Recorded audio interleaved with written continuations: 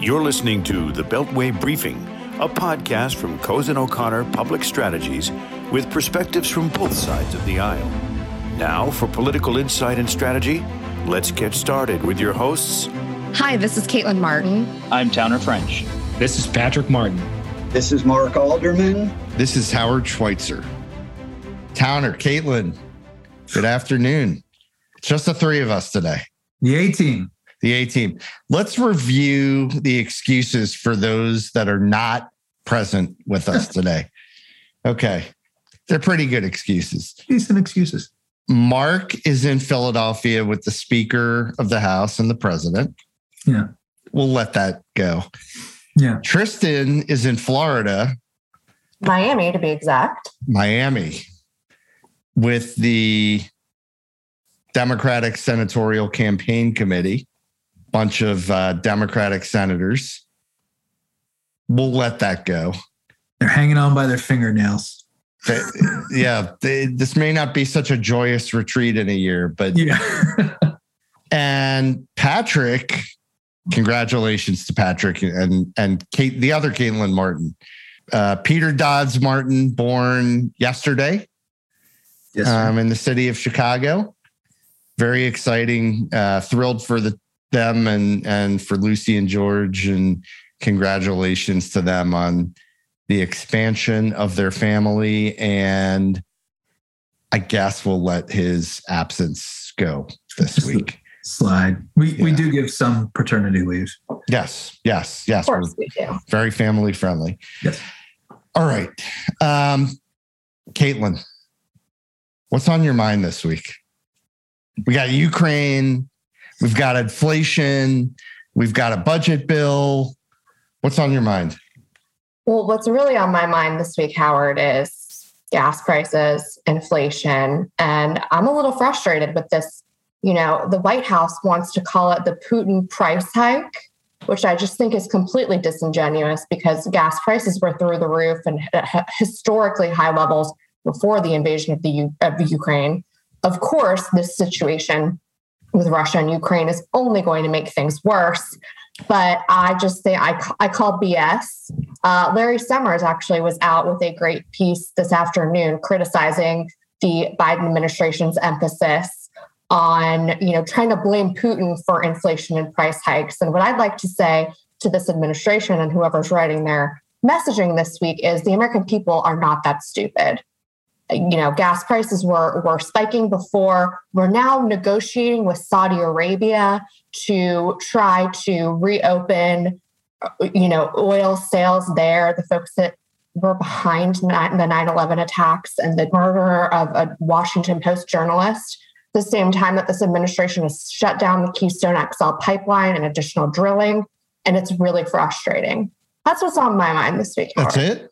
Here's what's grinding her gears. Yeah. Towner, I'm afraid to ask. We're going to be accused of one-sidesism today instead of both sidesism. But I know. I'm going to slightly take the other side of this.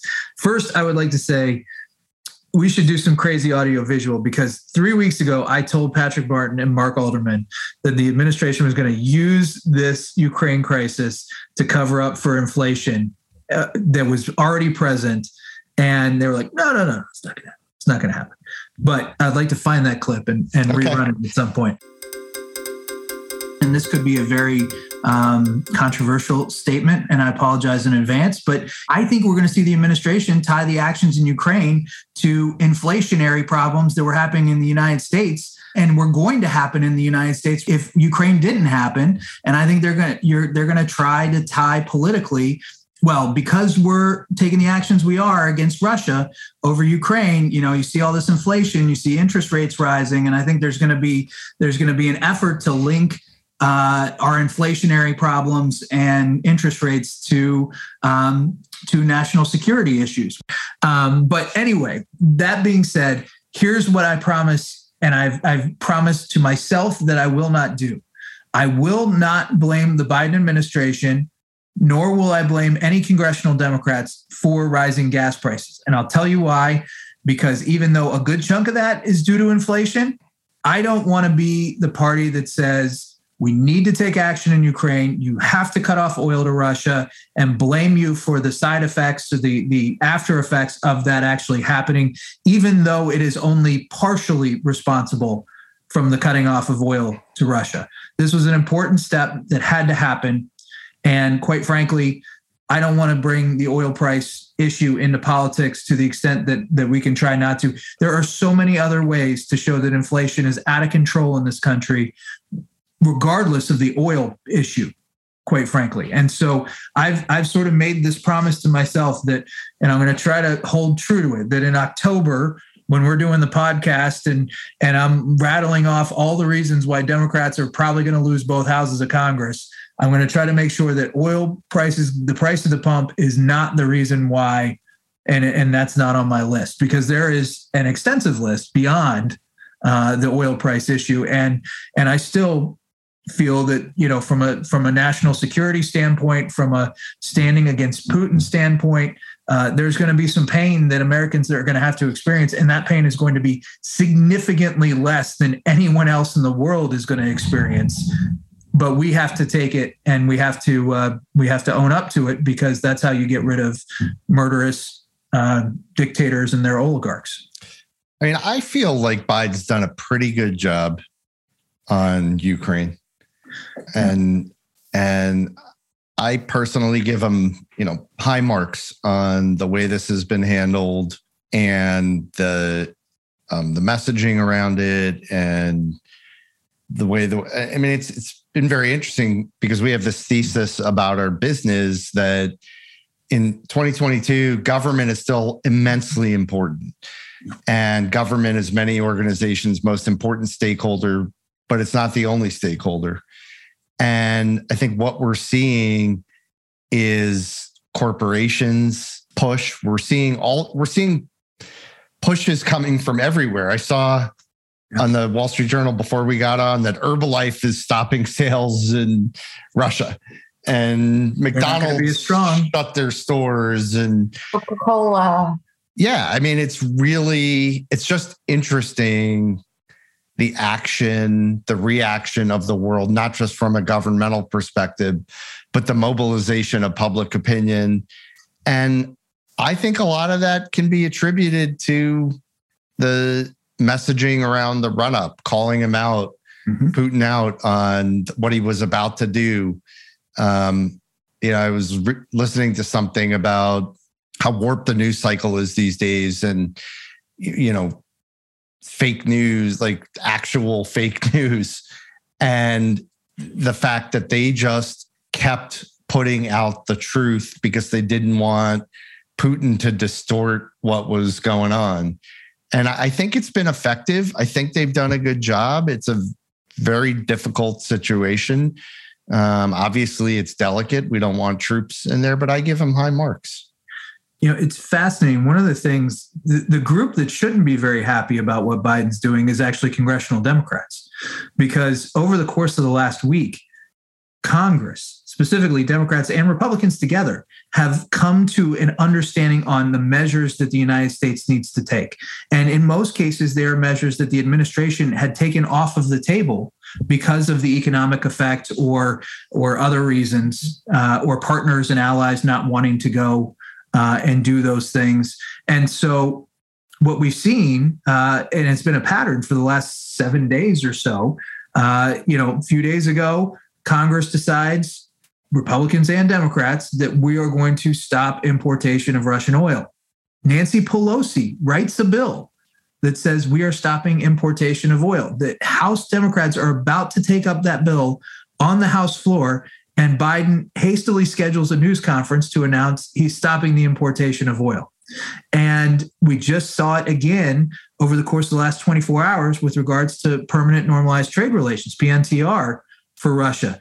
Congressional Democrats and Republicans came together and said, we put out a bill that says we're removing PNTR status for Russia.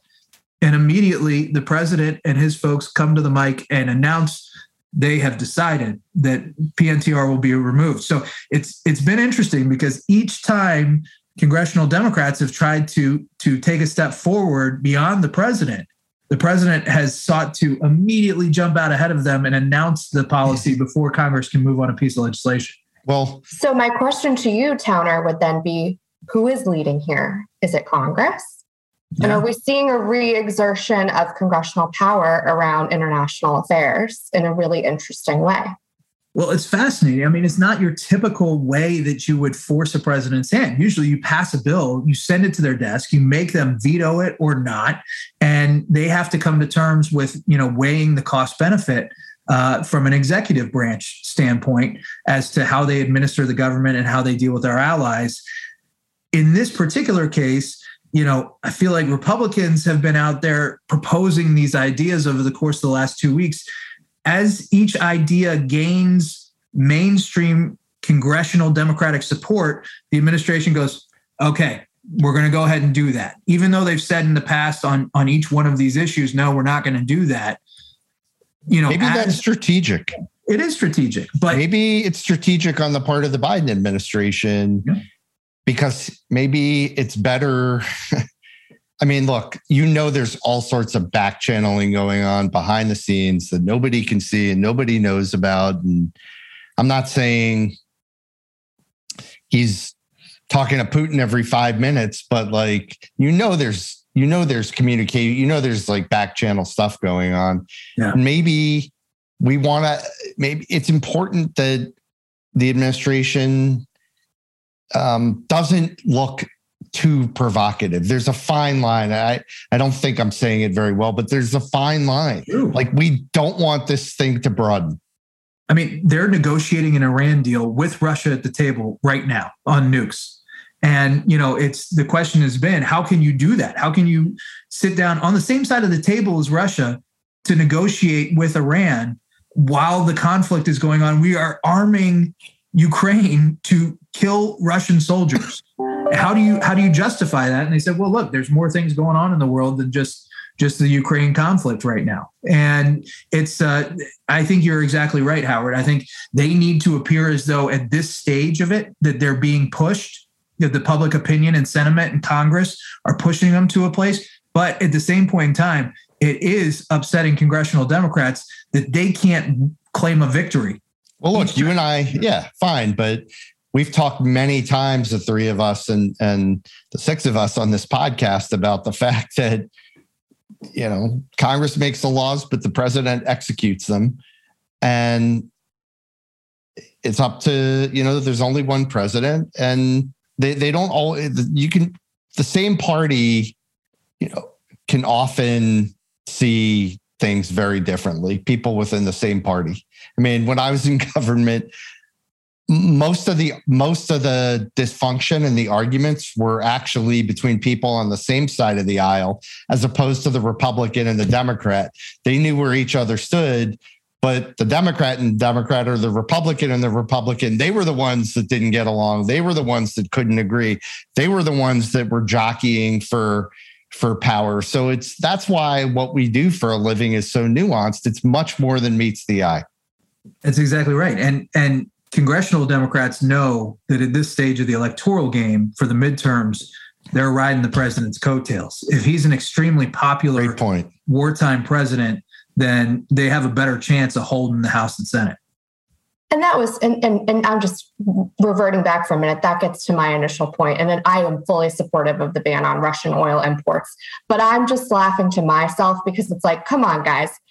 It's a brilliant messaging strategy on the White House's part. Let's blame Putin. But all I'm saying is I've been talking about high gas prices on this podcast for months, well before this horrific situation unfolding in Ukraine. And yes, things are only going to get worse. That's only because you finally got a car, Caitlin. Yeah. Just to be clear. No, I got a car at the exact time gas prices started going up. And it's frustrating to me that we're turning from one murderous dictator to another. And that's very frustrating to me when we have a robust domestic oil supply in this country that we do not tap into because this administration and Democrats in Congress do not want to. So instead, again, we're turning back to Venezuela, Saudi Arabia, and others.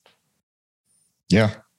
As a side note, not to take away from Caitlin's statement, I got to see her convertible this week. It's a pretty sweet car she's got. Thanks, Towner. Thank you for a little spin on it. I've heard I'm a better driver than some other members of our team. Oh, now we're really throwing down. We won't name those other members of the team. Oh, geez. And in other news, Congress this week finally passed the budget bill they were supposed to have gotten done last September. Yeah. That they kept punting on. So government grows, Towner. Government doesn't shrink. You only need to pass spending after 6 months of the year is passed. I mean, that makes a lot of sense, right? It was necessary. It was a necessary step. I mean, it has to happen. Keep in mind, Joe Biden has not passed an annual spending bill of his own. The appropriations we are living under today, since the bill has not been signed into law, the appropriations we are living under today was Donald Trump's last budget. And I think when you put that in context and tell congressional Democrats that, obviously they have some different priorities. The President Biden has some different priorities than President Trump. But this was because of the nature of the small majorities and the fact that they wanted to get this through because there was motivation on both sides to get this through. This was truly throw it back to the appropriators. Let's start a bipartisan negotiation, almost nonpartisan negotiation to a certain degree. They came up with an increase to defense and non-defense discretionary budgets. The money's in there now to implement the infrastructure bill that Democrats want to run on so they can start moving a lot of these new programs and spending that were passed in the infrastructure bill. The Ukraine package of essentially an equal split between billions in humanitarian aid and billions in military assistance was passed alongside of this package and within this package. There was a few hiccups along the way, obviously, and it took a heck of a lot longer than most budget seasons take. But at the same point in time, they're done with it. And now we can turn to fiscal year 23 and President Biden, we expect will submit his budget sometime over the next few weeks here for fiscal year 23. And we'll start that process anew. But there were so many things that keyed on passing this piece of legislation. And some key wins for several of our clients in there as well. It was the first time in over a decade that earmarks were back on the table, community project funding, as they're calling them this Congress. And I think in a lot of ways, we saw some successes for many of our clients for specific district-based projects that are really going to increase jobs, alleviate some environmental issues, and make a difference. And I think there's some thinking. It'll be interesting to see if Republicans take back both chambers of Congress or one chamber of Congress next year, whether or not they'll consider keeping some of those projects and, when they've got the chairmanship, because there's some good things in this bill for members, both Republican and Democrat. And it was a good key to help negotiate the process as well. Yeah. I think it's interesting, as we always say, like things actually do eventually happen in this crazy town we all live and work in. They do come together. The parties can come together and pass legislation. And yeah, some big wins in there, Caitlin, for really good local projects for our clients. These are not the days of the bridge to nowhere. Those are not back, but some limited earmark funding is back, and that's super exciting. The government continues to grow, though. Like it doesn't shrink. And it'll be interesting to see in the fall how much of a message the Republicans make out of that. I guess the other thing, Towner, I'd say on your point about the fact that it's still Trump's budget, all the inflation we're seeing is really, in my humble economic opinion, arises out of the abundance of COVID relief packages that were done over the last couple of years. I believe today was the year that the American Rescue Plan was signed into law, a year ago today. And I mean, that was a Biden package, but it wasn't the only package. And look, a president has to bear the burden or get the benefit of where the country is when they have the reins of power. And so Biden has to bear the burden of the fact that inflation is rearing its head and there are economic challenges. But arguably, a lot of this stuff, I don't think the messaging has been very good around the fact that a lot of this stuff was done while Republicans were in charge.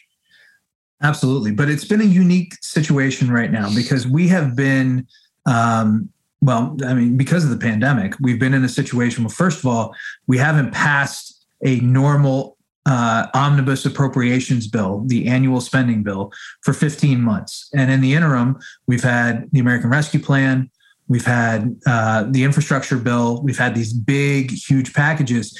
People forget that in December of 2020, when the last omnibus bill passed, it had attached to it, $900 billion stimulus, pandemic stimulus for the end of 2020 to it. So even that was a pandemic stimulus bill. So it's really been at least 2+ years since we've had a normal fiscal year spending bill pass through the House and Senate.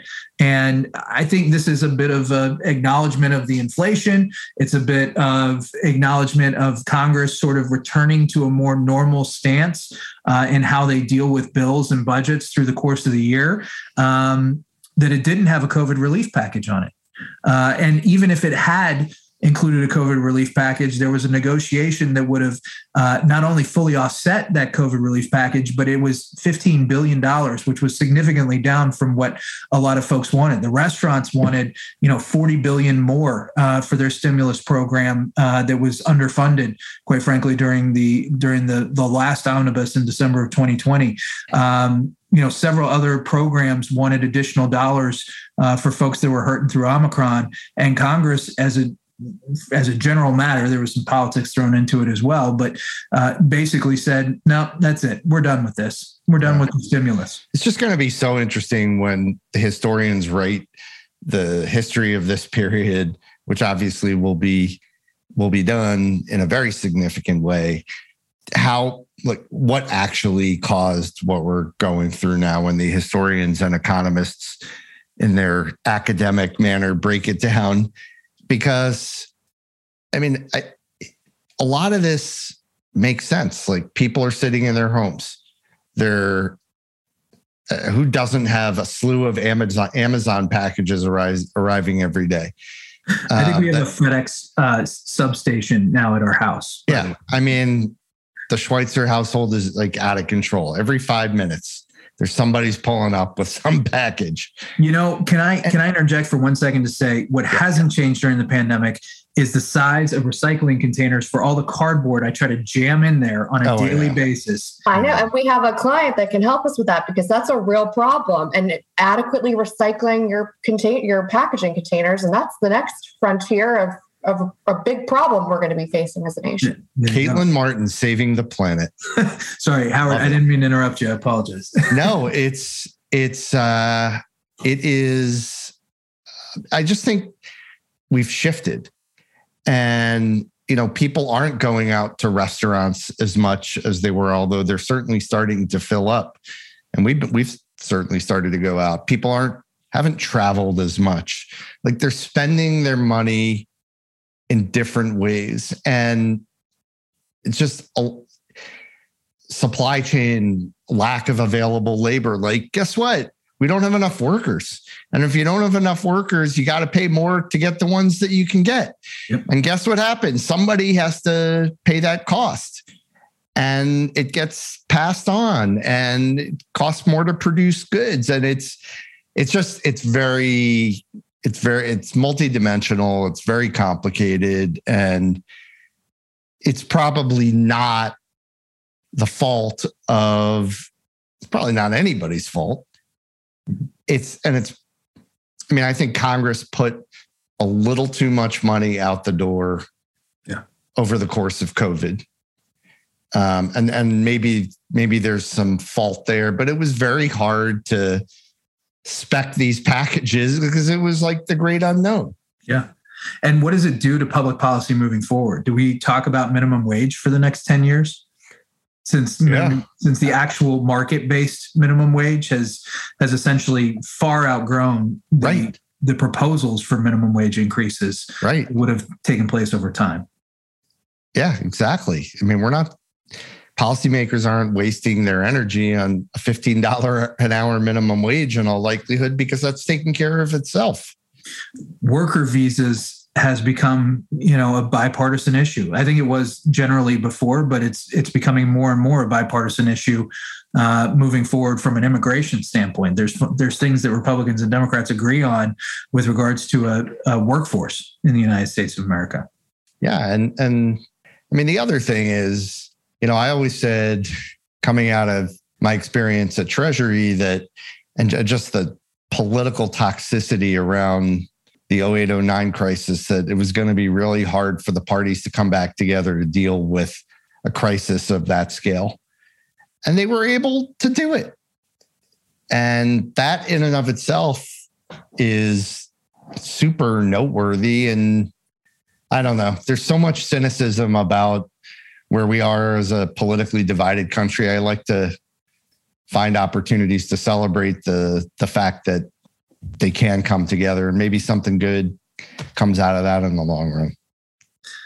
There hasn't been a crisis that America hasn't come together over, to be honest with you. I mean, we stay divided and we fight a lot amongst ourselves. We're a very dysfunctional family, but if anybody challenges our family, we tighten up pretty dang quickly. Well said, Tanner. Yeah. I mean, you're absolutely right. We talked about this a little bit last week, after 9/11. And this is when we see the best of Washington and the best of Congress and the coming together to pass massive amounts of aid to Ukraine and to kind of confront some of these geopolitical challenges. Yep. And now that we're on the backside of the crisis, we can fight with each other again. So, we can argue whose fault inflation is, and we can, have those political conversations. I'd just like a couple of decades off of crisis, please. Of decades. Interesting you bring this up because all of a sudden, COVID has completely disappeared. Yeah. I think Hawaii was the last state to roll back their mask mandate. And it's just mind-boggling that a month ago, it was, again, I've brought this up several times, Virginia Governor Glenn Youngkin getting attacked for saying, no, we don't need masks in schools. And now that's the norm. And it does feel a bit like we're going from crisis to crisis. And you could understand how a lot of America could be very frustrated over the past 2 years in dealing with, a sort of a lack of scientific data on some of these decision makings. Another example is United Airlines today decided to not fire their unvaccinated employees and reverse their decision, and will bring all of those folks back on the workforce. I mean, things that we were talking about on this podcast not three months ago are now moot. Yeah, but that's because of science, not because of politics. And if we can just edit the politics out of science, I think we'll all be a hell of a lot better off. Like, that's what I object to, is people making scientific issues political.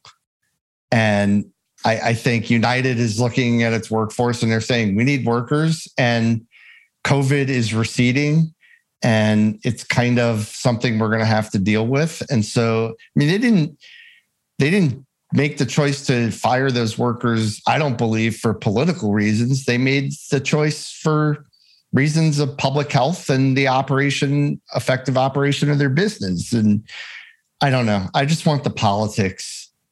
I want politics out of like going to the grocery store. Although I hate going to the grocery store, just for the record. I'm a huge Instacart fan. That's why you've got so many Amazon deliveries, Howard. I love going to the grocery store. Oh, God. That's so do I. I love walking the aisle. Checking out the sales, feeling the produce. How do you not find new things? Like, I mean, You just hit repeat on an Instacart order over and over again, and you're like, all right, same meal again and again and again.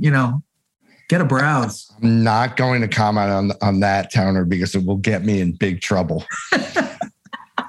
However, I do not like going to the grocery store. So we'll leave it there. Well, this was fun. I think we'll excuse our friends and colleagues to hobnob with politicians and have babies. But congratulations, Martins. Yes. Congratulations. Wonderful news. Excited for the Martin family. Yes. And we will be back next week. And thank you, everybody, for listening. You've been listening to The Beltway Briefing, a podcast from Cozen O'Connor Public Strategies with perspectives from both sides of the aisle. Please subscribe to our podcast so our episodes are automatically sent to you when they are released. The Beltway Briefing podcast has been produced by Hometown Podcasts and Audio, Washington, D.C.